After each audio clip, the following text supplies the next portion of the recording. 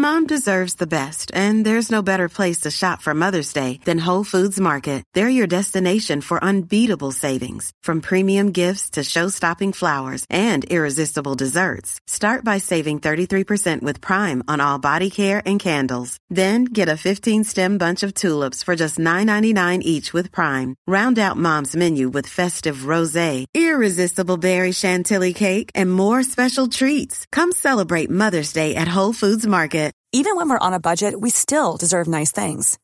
Quince is a place to scoop up stunning high-end goods for 50 to 80% less than similar brands. They have buttery soft cashmere sweaters starting at $50, luxurious Italian leather bags, and so much more. Plus, Quince only works with factories that use safe, ethical, and responsible manufacturing. Get the high-end goods you'll love without the high price tag with Quince. Go to quince.com/style for free shipping and 365-day returns. When you're ready to pop the question, the last thing you want to do is second-guess the ring. At BlueNile.com, you can design a one-of-a-kind ring with the ease and convenience of shopping online. Choose your diamond and setting. When you find the one, you'll get it delivered right to your door. Go to BlueNile.com and use promo code LISTEN to get $50 off your purchase of $500 or more. That's code LISTEN at BlueNile.com for $50 off your purchase. BlueNile.com, code LISTEN. Hi, I'm Jan Kamras, and you're listening to Sorry Partner.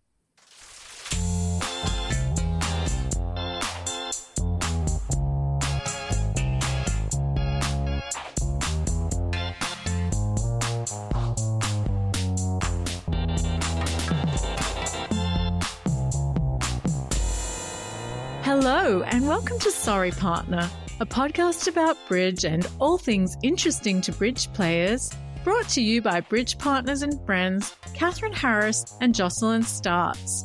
On today's program, we talk with Swedish champion and, as of January 1, 2023, the president of the World Bridge Federation, Jan Kamras, about his career trajectory from bridge booster to the person in charge of the whole shebang, his hopes and plans for the World Bridge Federation, and the importance of communication.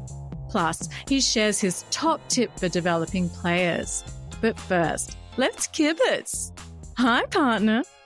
Hi, Catherine. How are you? Jocelyn, I'm great. It's fabulous to see you. It's great to be back from our adventure at the Nationals. We played at the NABC together, which was incredibly fun. And we saw so many people from all over the world, including our wonderful guest that we have today, real treat. And I just loved playing with you for 10 days. It was awesome. I know, it was so nice because usually we're playing online and we see each other when we're doing the recordings, but to be in the same time, same place, it was fabulous. Yes, it was really great. And I really was glad that you were also game for playing up as much as possible, including in an event with screens, which was a first for both of us. Yes. I really, really enjoyed it. I thought it was great. It's so civilized. It's so quiet. There's no director calls. It's just you're having a nice conversation with your opponent. What I didn't know was when you're playing behind the screen, it's during the auction that you don't have any interaction with anybody other than the opponent that's behind the screen with you. And you and that opponent are supposed to explain all of your bids, either writing them out or pantomiming. I had one opponent who wanted to explain that his partner was showing a very bad hand.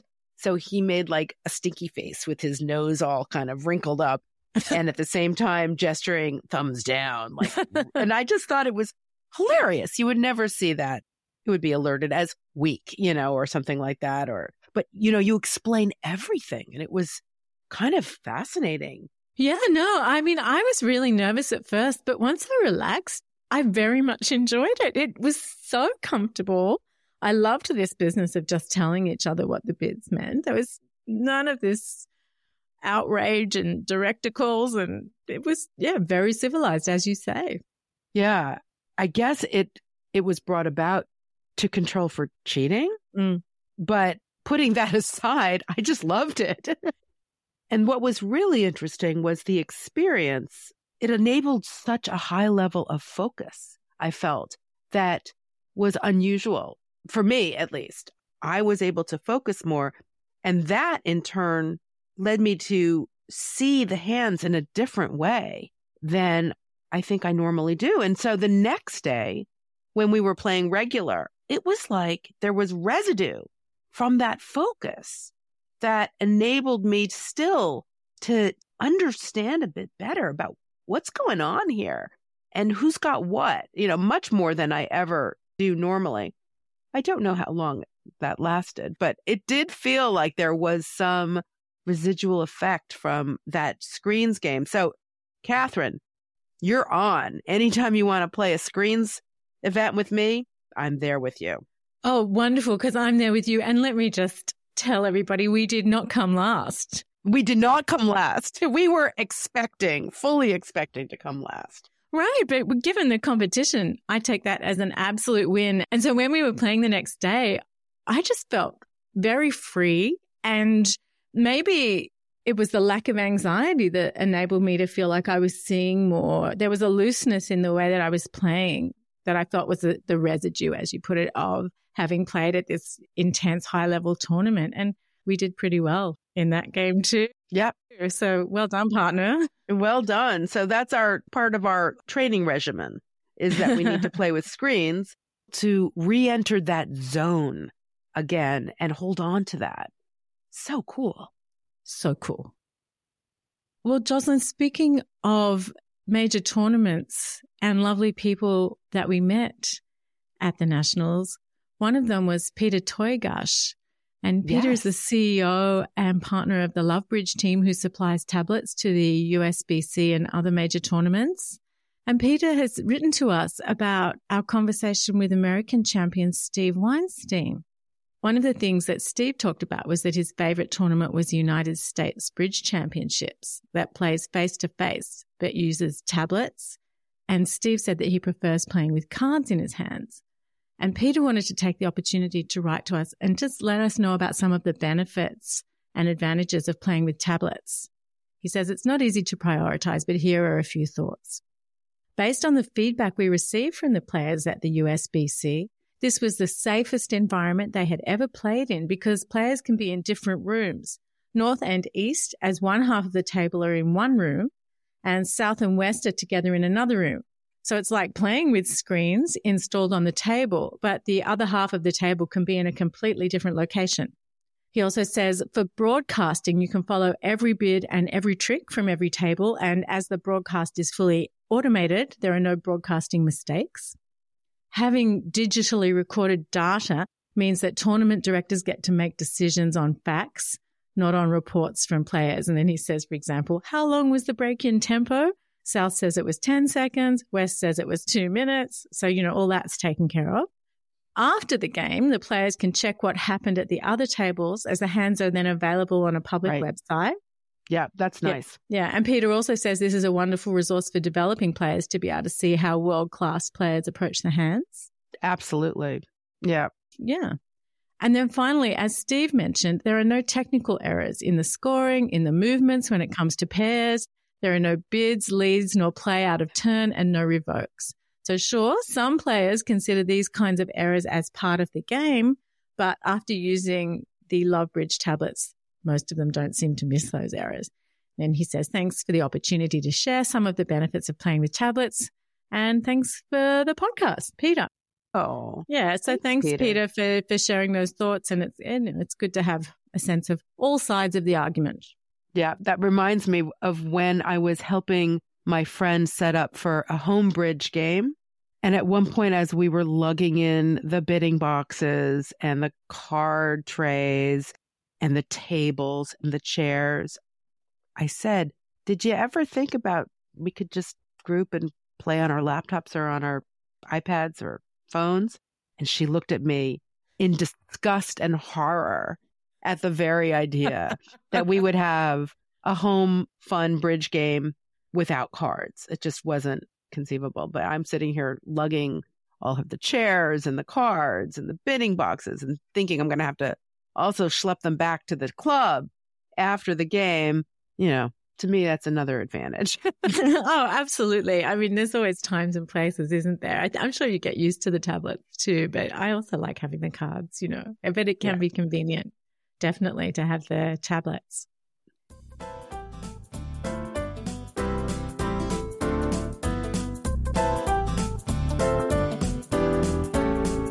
Catherine, it's the holiday season. Indeed it is, Jocelyn. The festive season.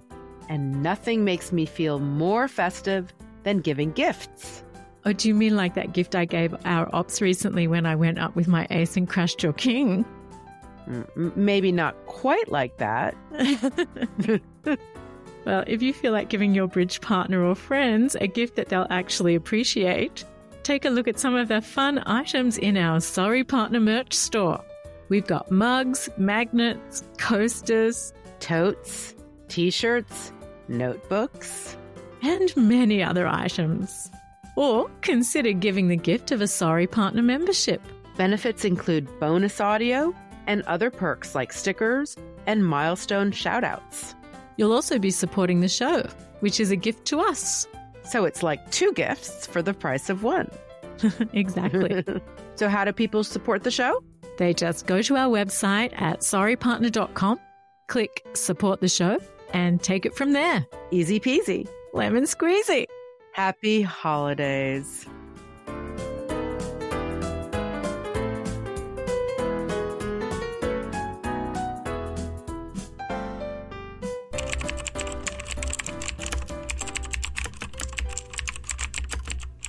We have some mail also in the mailbag from some of our listeners today. Jocelyn, would you like me to read you some letters? Of course I would. Okay. So our first letter today is from Fritz in the Chicago area, and it's on the theme of dead man speaking or not speaking. I'll spare everybody my poor French accent. I'll just say the dead man speaks, ! Le mort parle. That's it. That's it. So get out your pens and paper because this auction is interesting. Not very long, but interesting. Now, normally we don't expect any listeners to write things down. So, all right, I'll write it down. Opener bids 1 heart. 1 spade overcall. Responder passes. Advancer passes. Opener passes. Overcaller doubles. Responder passes. Advancer bids 2 clubs. And the opener bids 2 hearts. And then it goes pass, pass, pass. I was a partner of the 1 heart opener. As the 1 spade overcaller considered their lead to my partner's 2 heart contract, I was thinking that the bidding was a bit weird. Can we review the auction, I said. No, came the reply from the table. But I was very confused. My partner bid 1 heart. My right-hand opponent overcalled a spade. And then there were 3 passes. Yes? Yeah. Surely I should be on lead against 1 spade. But no, I was told the dummy cannot talk. Now, as it happened, my partner was also the director at the game and would not take my director call for some reason. So I asked if I could speak with another director, as there were several qualified directors who happened to be playing at other tables. Now, at this point, the partner had enough and said, dummy has no talking rights and must remain quiet. Stop squirming and put down your hand, he said, clearly wondering why he'd agreed to play with me in the first place. Oh, my God. Yeah, I know. After initially refusing to face my hand and not being allowed to say anything, I was eventually cajoled into putting down my hand as dummy, despite me actually being on opening lead against 1 spade. Against 1 spade. Pass, pass, pass. Yes. I tried very hard to keep a straight face. And afterwards, once I told my partner what was going on, he got very red in the face and said he would look at it later. Oh, my God. That's so funny. It is so funny. That is so funny. It took me a little while. Yeah. To figure out, wait, he's doubling himself after there have been 3 passes, which should end the auction. And then makes his partner bid. And now my partner bid, but my partner was fine to play 1 spade. Partner does not want to play 2 clubs. Well, I'd want to know what happened. What was the disposition? What was the ruling? Yeah. How is that resolved? Fritz, send us another letter and let us know how it was resolved. Yes, please. Inquiring Fritz. minds want to know. Definitely. Our next letter today is from Rini in Charlotte, North Carolina. Hi, Catherine and Jocelyn. First of all, I want to tell you how much I enjoy your podcast. Rini, thank you. Yeah. I often make the trip down to visit my mum in South Carolina from North Carolina on the I-85 the whole way, and it is so boring. Listening to your podcast not only makes the time go by quickly, but gives me so many pointers and juicy bits of knowledge. Excellent. Yes, fabulous. As I started reaching my 60s, I realized that I needed to do something to exercise my brain. I thought my dad is still so sharp mentally and he plays. So I proceeded to Google bridge in the Charlotte area. After my second lesson, the director came into the room to tell us about the duplicate game in the next room and to encourage some of us to come and play, even though we were just beginners. Being the brave girl that I am, I showed up for the next game without a partner. The director had failed to mention that we needed one. I've been there. Yeah. But he was very nice and told me to wait a little to see if someone's partner failed to show up. Not 2 minutes later, he called me up to the desk and introduced me to this very kind gentleman whose partner had to cancel at the last minute. Up until now, my bridge lessons had consisted of the very basics. I had just learned how to open one no trump. I'm sure you can imagine how big my partner's eyes were when I passed his transfer to hearts and he had to play 2 diamonds with 4 diamonds between us.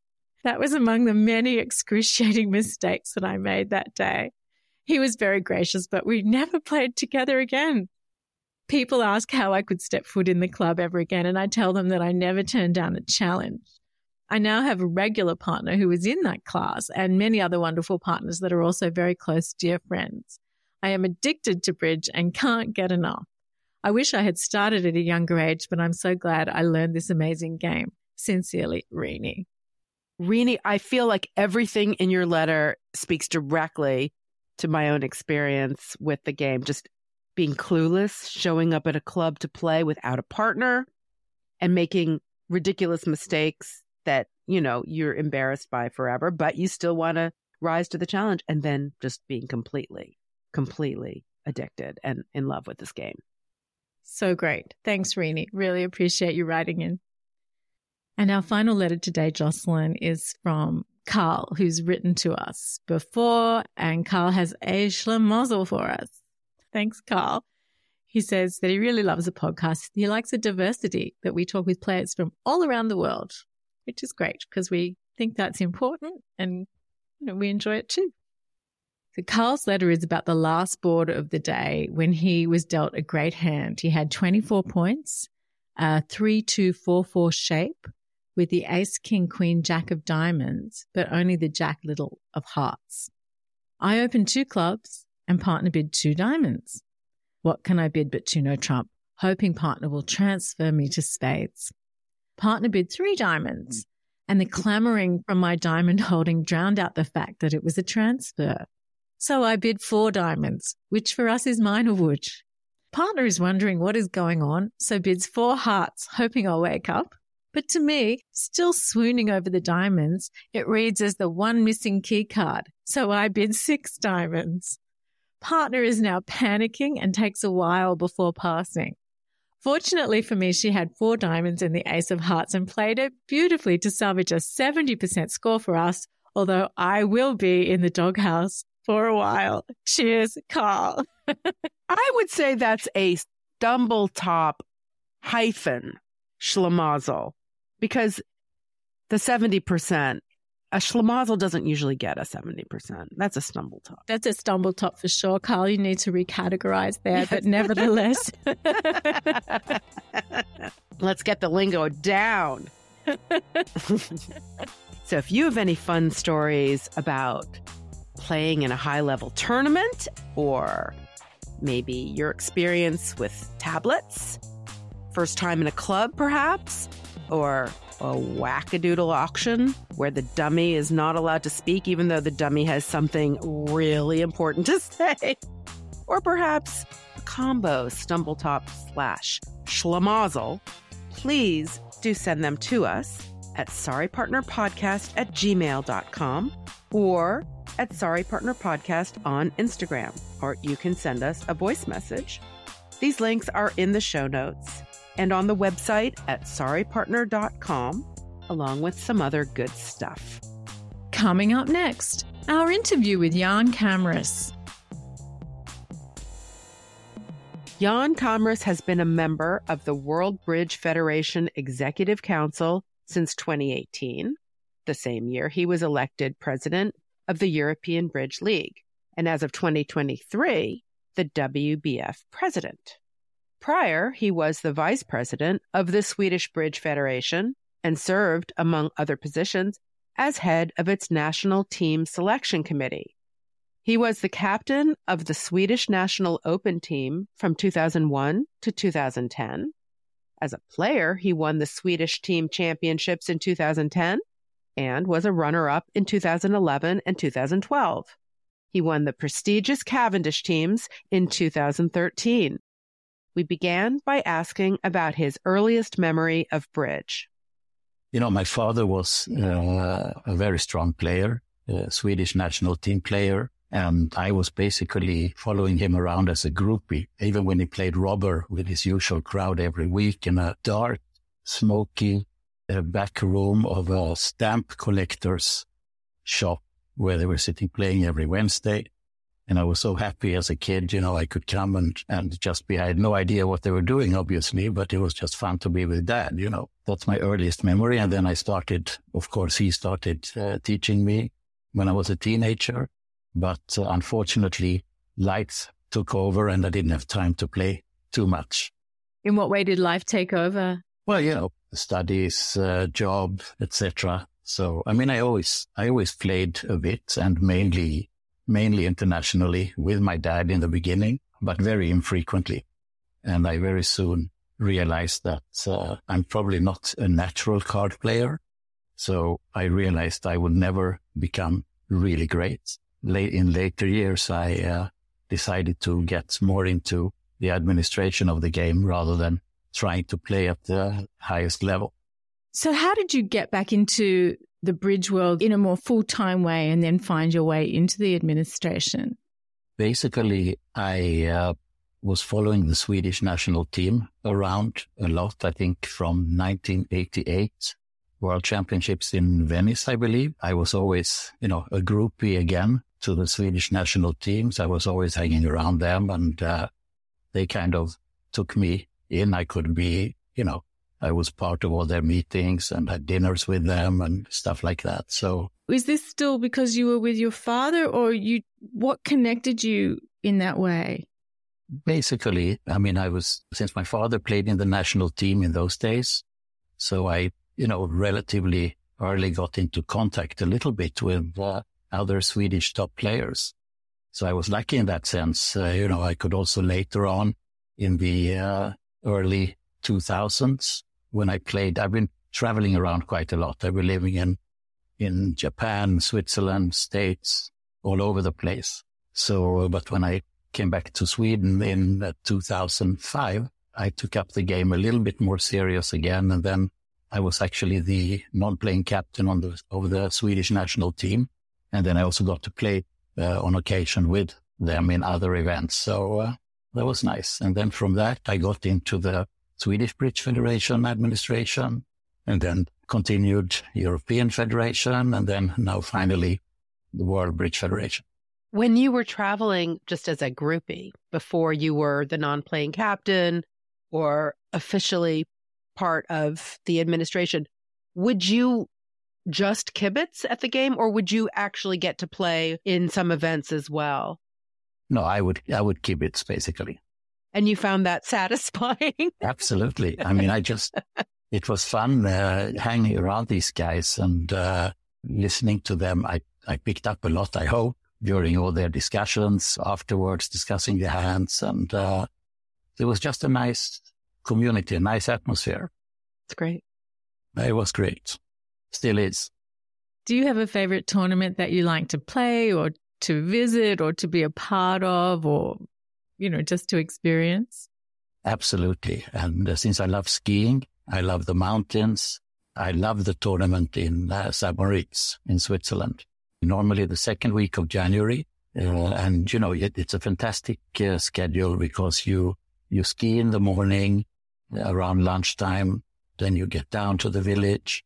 You play bridge with very good competition. A lot of world and European champions there. You play bridge from, let's say, 3 to 7:30. And then you go out, have nice meals in the evening and, meet a lot of your friends. So it's a fantastic combination, actually. It's really my favorite week, which I'll never miss.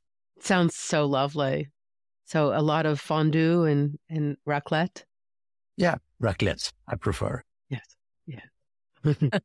Yum. So at the end of the St. Moritz tournament, what's it like when you come back home? How do you kind of recover from a tournament such as that one? There's nothing in particular that I do, just get back to my usual responding to 40 emails per day so it's not a particularly tiring event in that sense. It's not that I need to recover my strength or anything. It's on the contrary. It gives me strength being up in the fresh air in the mountains. What is the most memorable place or maybe unusual or unexpected place that you've played bridge? Well, playing, I can't think really of a particularly unusual one, but I had some bidding practice with my Hungarian-German friend, Josef Harsányi, once in a bath house in Budapest, Hungary, in, one of these big thermal baths in a fantastic marble environment, huge hot bath. We each were sitting at one end of this pool with, in the water, each with Bridge World in our hands, beating the challenge in the middle of, all these other people who were also in this tub having no clue what the heck we were doing. And that was, of course, I dropped my Bridge World in the water. Oh, no. Yeah, of course. It got very soggy. Very, very. What might he say is your strength when it comes to your partnership? Well, we are not regular partners, so I don't know if he would find any strength in the few times we played. But in general, I would say, as I mentioned before, I'm not a natural card player, so I have to work very hard on every single card. My strength is, they would probably say, is hand evaluation and bidding in general. And hopefully that I'm a good partner. I never complain about anything, never say a word, basically. I don't like any discussion of boards, in the middle of a set. So, yeah. When you're ready to pop the question, the last thing you want to do is second-guess the ring. At BlueNile.com, you can design a one-of-a-kind ring with the ease and convenience of shopping online. Choose your diamond and setting. When you find the one, you'll get it delivered right to your door. Go to BlueNile.com and use promo code LISTEN to get $50 off your purchase of $500 or more. That's code LISTEN at BlueNile.com for $50 off your purchase. BlueNile.com, code LISTEN. Hiring for your small business? If you're not looking for professionals on LinkedIn, you're looking in the wrong place. That's like looking for your car keys in a fish tank. LinkedIn helps you hire professionals you can't find anywhere else, even those who aren't actively searching for a new job but might be open to the perfect role. In a given month, over 70% of LinkedIn users don't even visit other leading job sites. So start looking in the right place. With LinkedIn, you can hire professionals like a professional. Post your free job on linkedin.com/people today. Many of us have those stubborn pounds that seem impossible to lose, no matter how good we eat or how hard we work out. My solution is PlushCare. PlushCare is a leading telehealth provider with doctors who are there for you day and night to partner with you in your weight loss journey. They can prescribe FDA-approved weight loss medications like Wegovy and Zepbound for those who qualify. Plus, they accept most insurance plans. To get started, visit plushcare.com/weightloss. That's plushcare.com/weightloss. What is an area of your game that you're working on or that you like to focus on or try to develop? It's definitely my level of concentration at the table. I can very easily lose focus, and suddenly I start thinking, and then after a while I think, what am I thinking about? I'm just losing focus. So I have to be better at concentrating. Are there any mental tools that you use to keep yourself on track with the focus, concentration?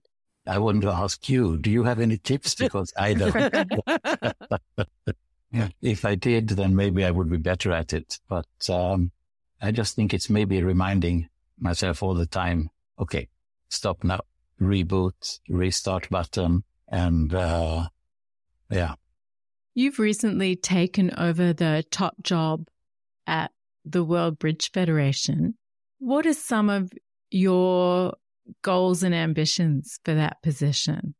Oh, it's an enormous, it's a very, very long laundry list. One of the things I think which is very important is to increase the transparency in the organization, both internal and external. It's very common to read a lot of criticism about international organizations on bridge winners, etc. Part of the criticism is valid. Some isn't. And the one which isn't is basically because we probably haven't communicated well enough what we're actually doing or not doing. So that side I want to improve on. We have to work on the finances. We are, I think, spending, or have been in the past, spending too much money on things which are not completely essential. We have to work harder on getting the federations. I mean, we have to encourage the federations with stronger means to focus on youth promotion. It's easy to say, but not so easy to do. So there are a lot of things. I mean, I could go on for half an hour with only things that we need to do in the federation, but it's a lot of transparency and even internal transparency matter, and getting everybody more involved. You know, we are 22 people on the board, which is a lot, but it's a lot of very capable people who could maybe be used more and better than they have in the past. The World Bridge Federation represents the national bridge organizations who represent the players. But I know that you're keen for the players to feel that the World Bridge Federation is more relevant to them. In what ways can you see that might be made to happen? I think it's connected with the communication side. I mean, I think luckily I have been part of the playing community. I've been close to the players over the past decades rather than to the administrator. So I believe that a lot of the players who play internationally know me reasonably well. You know, I've had a lot of encouragement already. So I think that with the communication and making it clear that what we are doing for the players, even if it's, as you correctly state, it's a national bridge organizations that are our members. But still, the players are ultimately the stakeholders. And in the championships we arrange, we really are trying to do everything for them to be as comfortable as possible and have the best possible playing environment. When I started playing, and really this has been true until fairly recently, I didn't have any understanding at all of the various structures surrounding the bridge community. I certainly didn't know there was a World Bridge Federation. But I can see that there's a place for just a regular club player to maybe not so much have a role, but to understand the structure and then be more invested in what's going on in terms of the entire bridge community and administration. When you think of the players, are you just thinking of top-level competitive players, or do you have a vision that includes players right down to the community club level? I see the WBF as being an enabler in general. I don't think that we can get in to that level and actually act directly towards the club player or even the good top players within the federations. So I believe that it's up to the national federations to kind of communicate and represent the interest of those players. And then to the extent that the zonal or world federation needs to be involved or they need our support for something, they come to us. Directly, I feel it's difficult for us to get too involved down to that level. And it's also, there are so many different countries and cultures that, you know, if we would start a program, which we think is very clever, which can be useful at the club level, it might work in one country, but be totally irrelevant in another because of the structure of their bridge community. So, you know, it might be to some extent a waste of time. And I think it's better that it comes from the other side. And we see how we can also share best practices between federations, organize seminars, which we try to do. We do tournament directors, workshops and seminars to get mainly the top level directors even better. So I think every stage in the pyramid of organizations will have to do their part and not try to do everything for everybody. Your philosophy is one of flexibility and pragmatism rather than dogmatism. Wow, where have you picked that up? Do you see that by empowering the various NBOs, it creates the opportunity for organizations to be able to bring their best selves to their bridge communities rather than you trying to overlay one size fits all? I think so. I think we can provide resources, both financial and in terms of research, documentation. For example, we have Samantha Punch, which has done a lot of work on scientific university research on the sociology of bridge. A lot of papers have been written, and all this material that is created is available to everybody on our website. I think probably we have to be better at communicating what is available there, because there's a lot of material that can be useful for some, but maybe not all. You've talked about communication a couple of times now. Can you break that down for us? How do you see that communication being improved? I actually had, when I started as the European Federation president a number of years ago, I achieved a lot of the things that I had set out to do. But one thing that I had set out to do was actually to have not a podcast, but to have something regular, the more or less a blog from the president on the website, where I would at least once a month just, come out with some wisdoms or whatever you want to call it, or news about what we were doing, in general. So more communication from my side personally is one thing. Also more frequent newsletters or news updates on the website from us as an organization, so that the website becomes more active, more alive, rather than that once every 2 months there is a more or less boring article.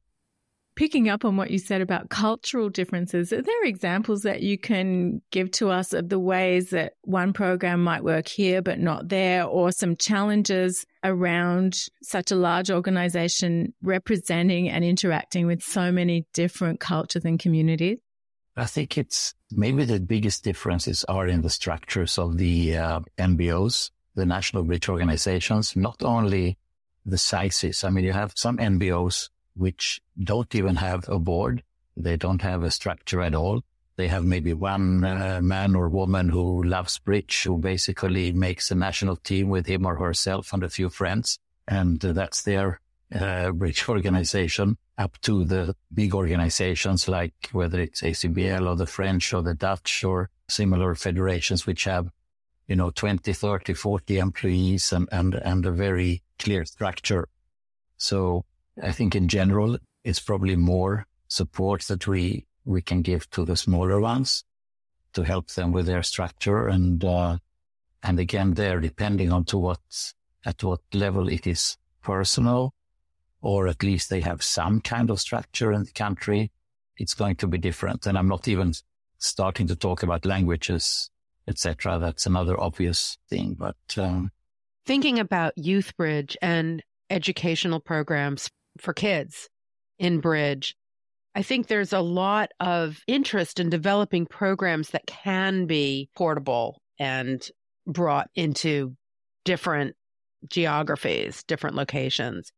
Do you think that is something that could translate from a region that has a very organized, big structure to one that is, has much fewer resources? Do you think that there is a way to sort of develop programs that can be more universally adopted? I think what we are doing, for example, at the seminars, which we have been having a lot in Europe at least, we typically have a big active participation from the federations themselves. Those who have prepared or have some successful programs they have worked with, they present them during the seminar, and then any material again is available for everybody. so that it comes to the sharing of best practices, which I'm all in favor of. Because again, as I said, take the French Federation. They have many more working people than the World Bridge Federation. The World Bridge Federation has 2 full-time employees, a couple of part-timers, and then we have staff that works for us specifically during the events. For the French Federation, I think they have 30 employees, that can work on different projects. So it seems like a good idea to me, cost effective also, to use the existing facilities and programs which have worked in some places and help them being spread out to all federations. Is there a hot button issue in bridge that's particularly important to you? Oh, absolutely. Thank you for asking. I can't stand bullying, and in general, bad behavior at the table is something that I absolutely loathe.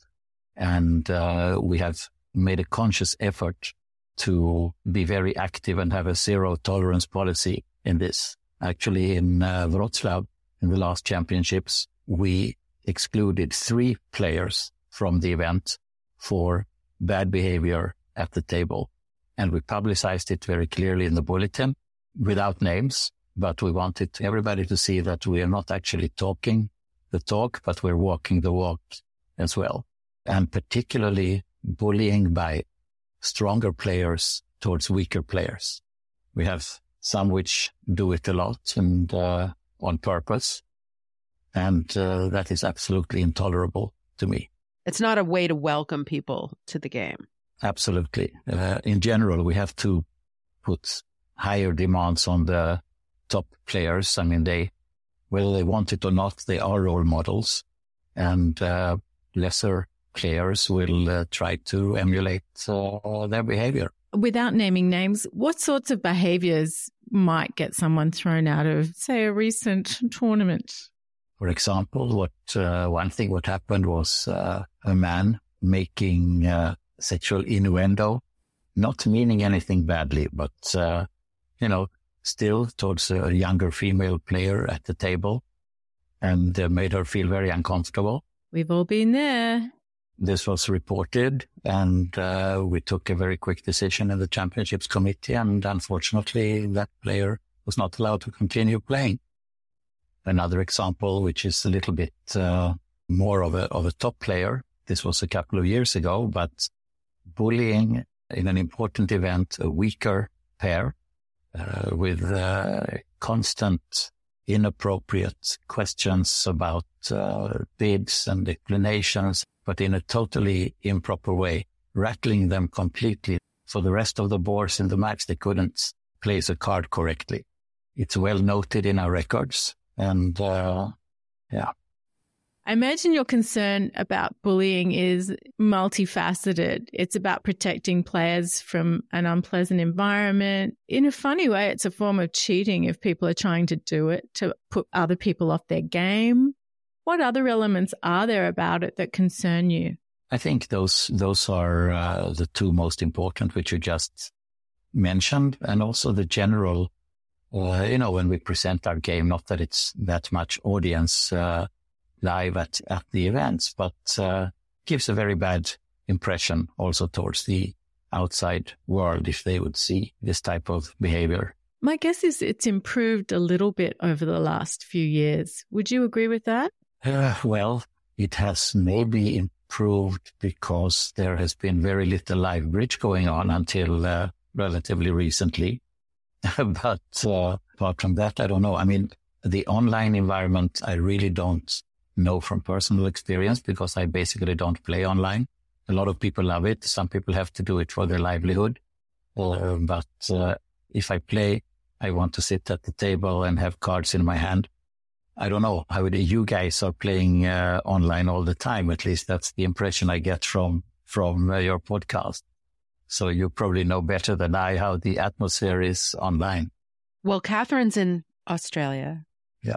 And I'm in San Francisco. So if we want to play together, we don't have much choice. But I too prefer face-to-face, other than that I don't get to play with my favorite partner. Yeah.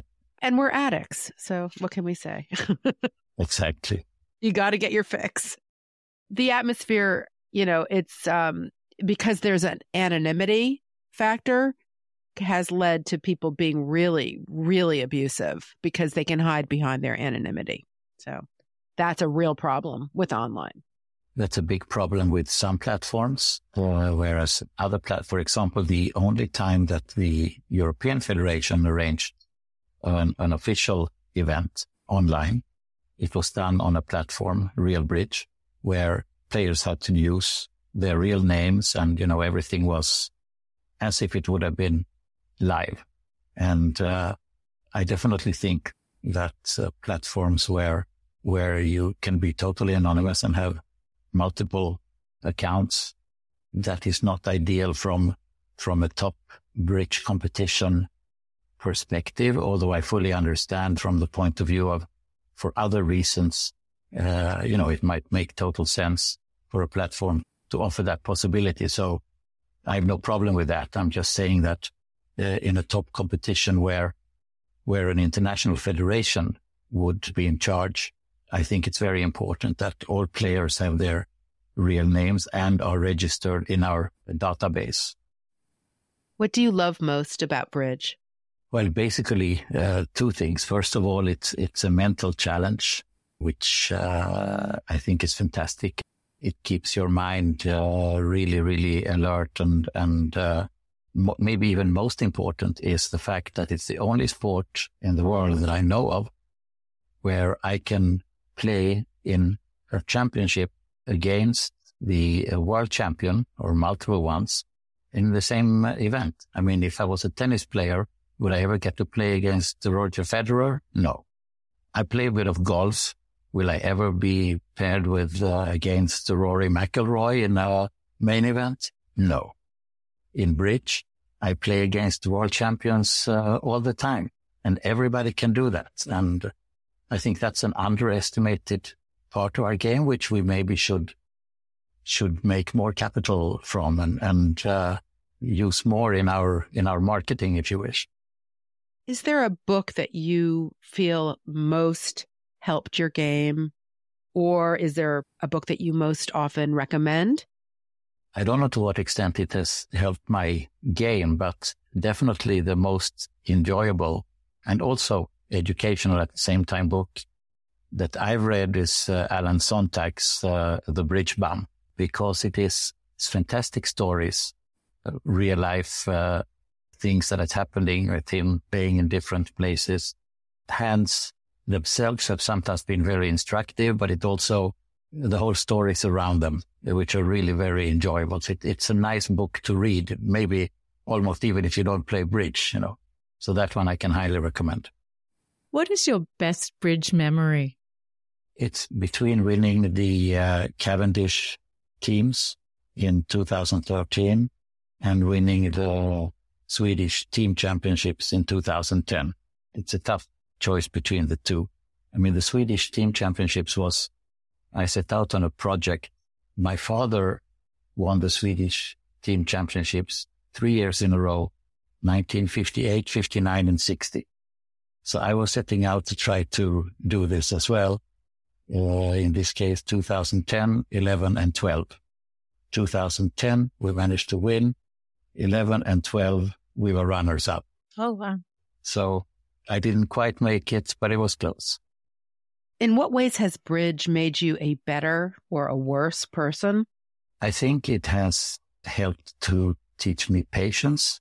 It's easy to get excited about things and to rush things, but in bridge, somehow you need to be patient.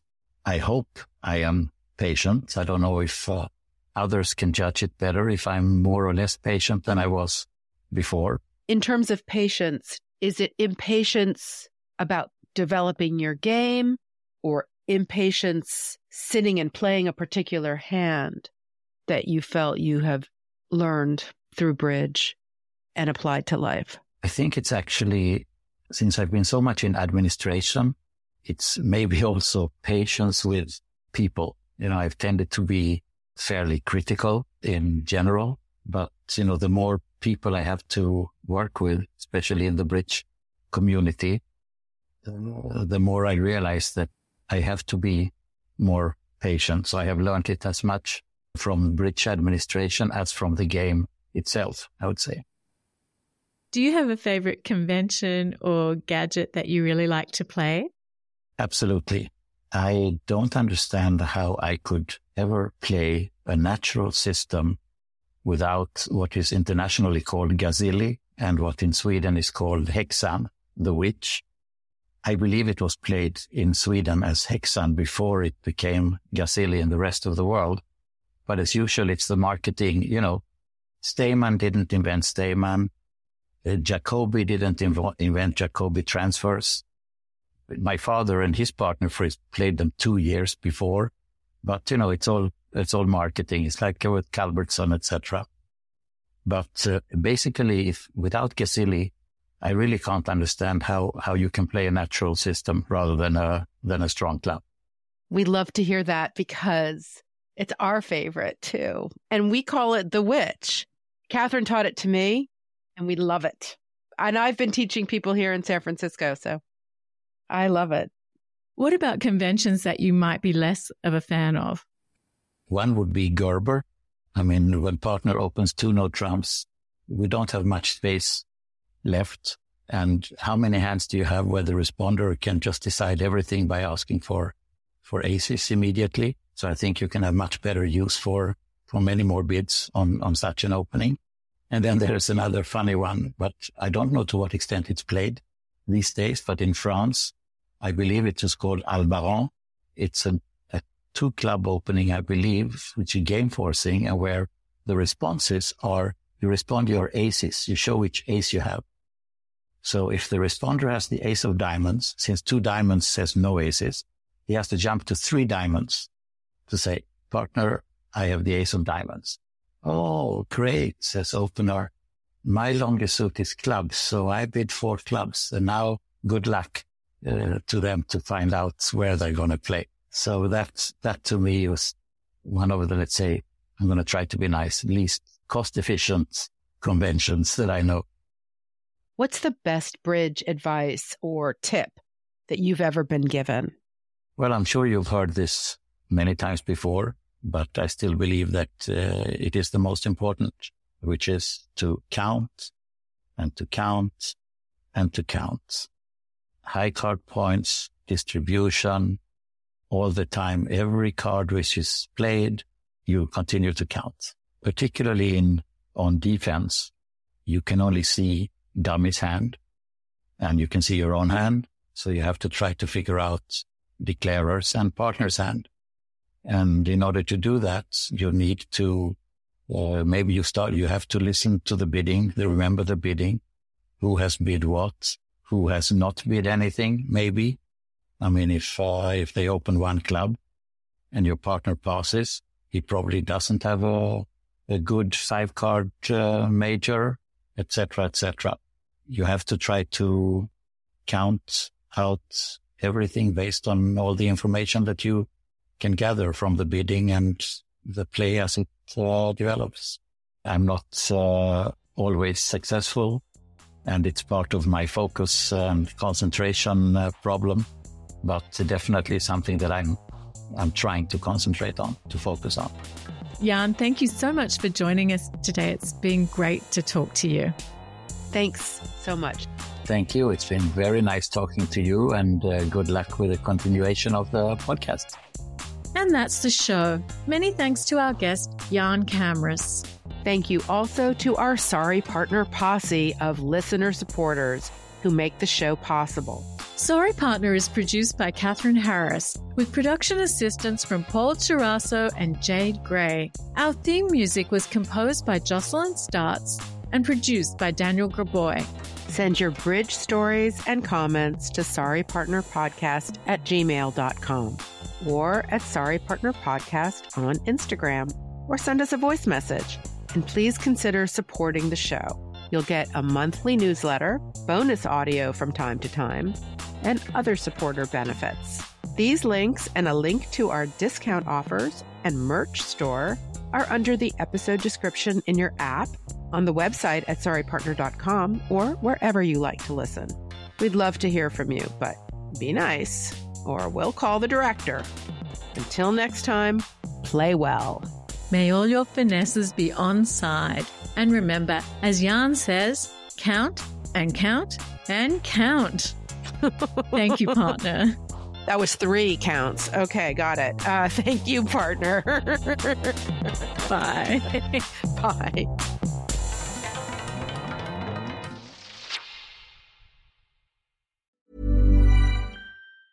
Mom deserves the best, and there's no better place to shop for Mother's Day than Whole Foods Market. They're your destination for unbeatable savings, from premium gifts to show-stopping flowers and irresistible desserts. Start by saving 33% with Prime on all body care and candles. Then get a 15-stem bunch of tulips for just $9.99 each with Prime. Round out Mom's menu with festive rosé, irresistible berry chantilly cake, and more special treats. Come celebrate Mother's Day at Whole Foods Market. Hi, I'm Daniel, founder of Pretty Litter. Cats and cat owners deserve better than any old-fashioned litter. That's why I teamed up with scientists and veterinarians to create Pretty Litter. Its innovative crystal formula has superior odor control and weighs up to 80% less than clay litter. Pretty Litter even monitors health by changing colors to help detect early signs of potential illness. It's the world's smartest kitty litter. Go to prettylitter.com and use code ACAST for 20% off your first order and a free cat toy. Terms and conditions apply. See site for details. Hey, it's Paige DeSorbo from Giggly Squad. High quality fashion without the price tag. Say hello to Quince. I'm snagging high-end essentials like cozy cashmere sweaters, sleek leather jackets, fine jewelry, and so much more. With Quince being 50 to 80% less than similar brands. And they partner with factories that prioritize safe, ethical, and responsible manufacturing. I love that. Luxury quality within reach. Go to quince.com/style to get free shipping and 365-day returns on your next order. Quince.com/style.